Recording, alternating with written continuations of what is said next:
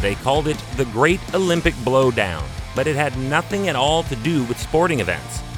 This was in reference to the mountains of the U.S. Pacific Northwest in the state of Washington. Hi, I'm Chris May, host of This Day in Weather History, a podcast from the Weather Network in Canada. It was also referred to as the Big Blow. This intense yet compact windstorm struck the coast of Washington with great vengeance on January 29th of 1921, this day in weather history.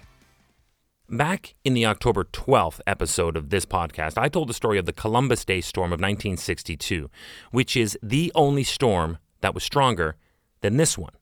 This storm will be remembered for the massive number of trees it destroyed, that's for sure. At that time, and according to the National Forest Service, it was the worst loss of timber in the country. Regarding this storm, a Weather Bureau observer for the North Head Station wrote an official report on the storm and reflected upon its drama. It was, to say the least, a harrowing story. You see, early on January 29th, 1921, this day in weather history, there were already weather warnings for wind that were being rolled out. The pressure of the low in question continued to fall rapidly until about 2 p.m. that day, when it seemed that the center of the low had been reached and the pressure fell very slowly. So, at that point, the observer, with their partner that was at the office, they decided to leave to run errands, and it was on the return trip where everything went wrong. The wind really ramped up and hammered the area with stronger gusts. They kept on carefully, but along that path, trying to get back, they witnessed the following. The top of a rotted tree breaks off and falls out of sight in the brush.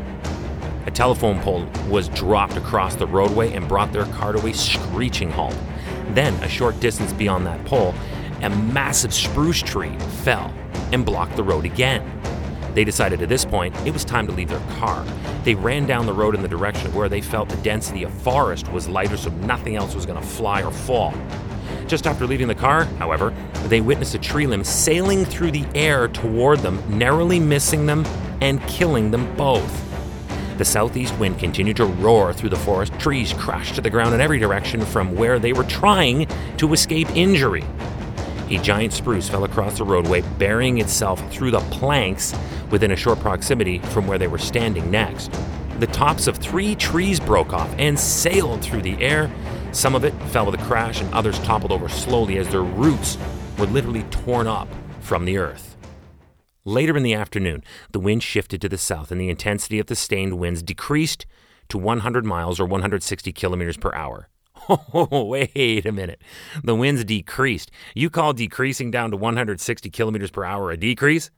They knew that this storm was the worst severe storm the state had suffered in that coastal area by the mouth of the Columbia, I might add, in the past 200 years. Let's now survey the destruction.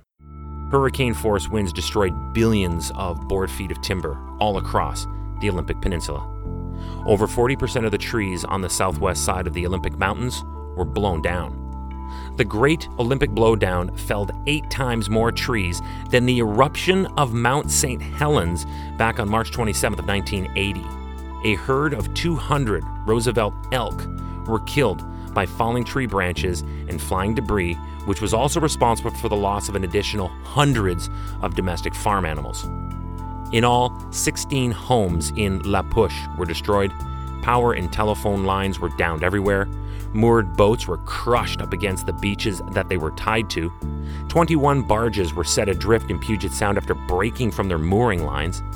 Smokestacks and chimneys collapsed, and this resulted in a tragic fatality when Chief Engineer Alfred Anderson was killed in one of the mills when one of the collapsing smokestacks filled the room with steam, and it scalded Chief Anderson to death. The loss to the timber industry was catastrophic from this powerful windstorm this day in weather history. Tomorrow is January 30th, and we will be investigating the disappearance of the city of Boston. Whoa, Boston has had some real historic fun this month in weather history. Remember back on the 15th of this month, they were literally buried in molasses, and now they completely disappeared? You just never know what will happen next when a podcast covers a story for each of a 365 or 366 day calendar year. You gotta be guaranteed some weird ones are gonna pop up. If you missed the Boston molasses flood from January 15th, remember that when you subscribe to this podcast, you have full-time access to all of the episodes in the archives. And by doing that, you'll also never miss another day in weather history again with me, your host, Chris May.